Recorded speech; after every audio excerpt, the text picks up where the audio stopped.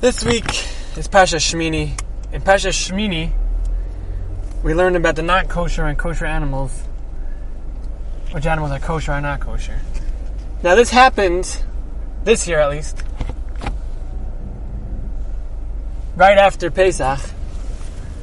And you could always try to tie things into the parsha, but it's going to be a little interesting to tie kosher and non-kosher animals together with Geula. So let's try and see what we can do. So I once was listening to a shir from Rabbi David Orlowski, and he was saying over about how when you're doing kiruv, you have to be comfortable with the answer you're giving. If you're not, then it's going to end up being worse in a way than before you answered the question.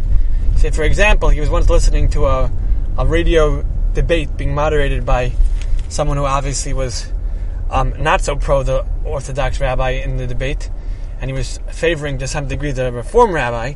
But regardless, when the discussion of Mashiach came up and the Beis HaMikdash, so they said, okay, so regarding animal sacrifices when the Beis HaMikdash, when the temple is rebuilt, if that's what you believe at least, what would you, Mr. Reform Rabbi, who, as we know, was not really barely Jewish, what would you do? So he said, of course we won't sacrifice animals. We don't believe in sacrificing animals. We'll bring up vegetables. And you, Mr. Orthodox Rabbi? And the Orthodox Rabbi hemmed and hawed, and he didn't really have a good answer. He didn't know what to say.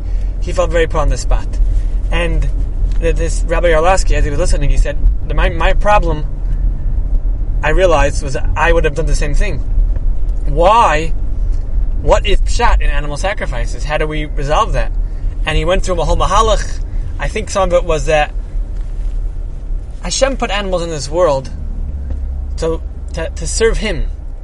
And if Hashem said that the greatest purpose of an animal in the world is to be brought up as a korban, then for that animal to fulfill its tafkid, it could, the best way it could possibly be is for it to be brought as a korban in the Beis HaMikdash, and then it will fulfill its purpose in this world to its utmost degree. By this letting it graze until it dies naturally is doing it a total disservice. Now, if you don't believe, then you can believe whatever you want. You're just missing the point.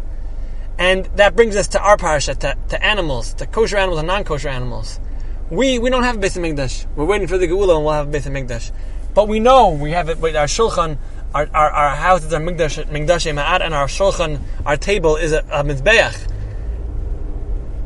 The kosher and non-kosher animals that we learn about in this parasha, kosher animals, the laws of kashrus, the laws of kosher meat, is our opportunity in a way to tap into that concept on some level by taking the animals and elevating them to our Shabbos table, to asiyim, to give us the kayach to serve Hashem instead of just eating it because you are a foodie, right? You have the opportunity now to be mekadosh. Yeah, it could be that if you just sit there and you gluttonously eat a $100 steak sandwich, that maybe you're not having this kav fulfill its tafkid in the world. But if you're doing it by a simcha, or in the right way, of course, or to make it for a siyum, to chashivas of Torah, or for your Shabbos Tudah, or any other way to serve Hashem, to give you kayach to serve Hashem. So then you are helping this creation of a Kadosh Baruch Hu achieve its tafkid in a way it couldn't do without your help. And I think it's another glimmer of a tiny aspect of Geula we have in our everyday lives. That we have that ability. We don't have. It's a fraction. It's a me'ain. But in some way, still there's that Mikdash Ma'at, and that concept of Mikdash Ma'at, and even more to throw in the Rav Shapinka says about Shabbos, that why on Tisha B'Av, when it falls out on Shabbos, don't we mourn? Because on Shabbos there is a Geula, there's a Beit HaMikdash. So where's the best opportunity to bring a kaviyachal type of korban? by your Shabbos to elevate, but have in mind the covered Shabbos Kodesh. If you don't do that, you just do it because your table has to be set a certain way or doesn't fit otherwise, you're missing an opportunity. So don't miss those opportunities.